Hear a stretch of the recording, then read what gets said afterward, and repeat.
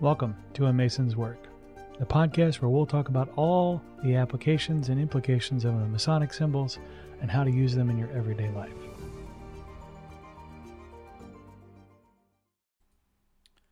So, one of my absolute favoritest places to kind of think and reflect is as the senior and junior deacon.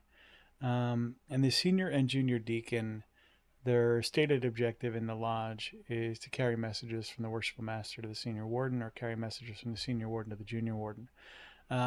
If you think of these as people that will, or functions, mental functions that will translate the will of the worshipful master into something the senior warden can understand, or translate the will of the senior warden into something the junior warden can understand, the conversation gets super interesting for me very quickly.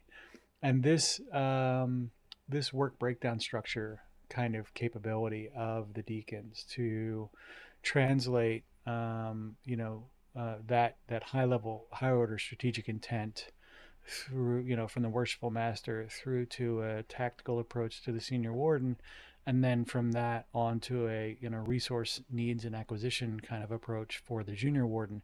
That is a magical kind of understanding. It's not very different than the way we would approach solving problems in a modern business, where you have a goal that needs to be broken down into supporting objectives, which then needs to be broken down into resource requirements or what have you. But from a Masonic perspective, where you're talking about some of this stuff that may be a little bit more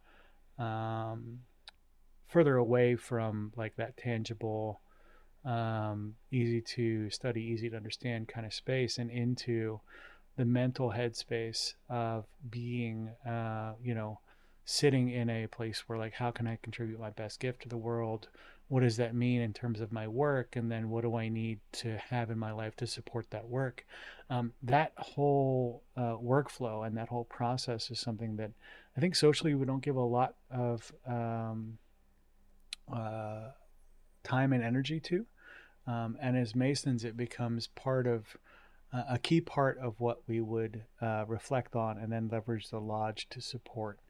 And so as you are sitting there taking your guidance from your inner worshipful master, and you are trying to figure out how to turn it into work that your senior warden can evaluate and support, and then resources that your junior warden can make sure are topped off and well supplied, start down that path and see how you can then leverage the larger lodge, the body of your lodge, into supporting those efforts. I think you'll find there's tons of quality, kind of tons of meaningful and insightful understanding there.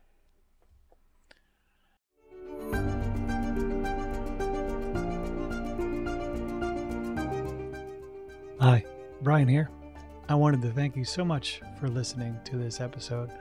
If you have any suggestions or guidance for further episodes you'd like to see or hear, whatever the case may be, please don't hesitate to reach out to me at amasonswork.com, and we will try and incorporate your suggestions into a future recording. Thanks.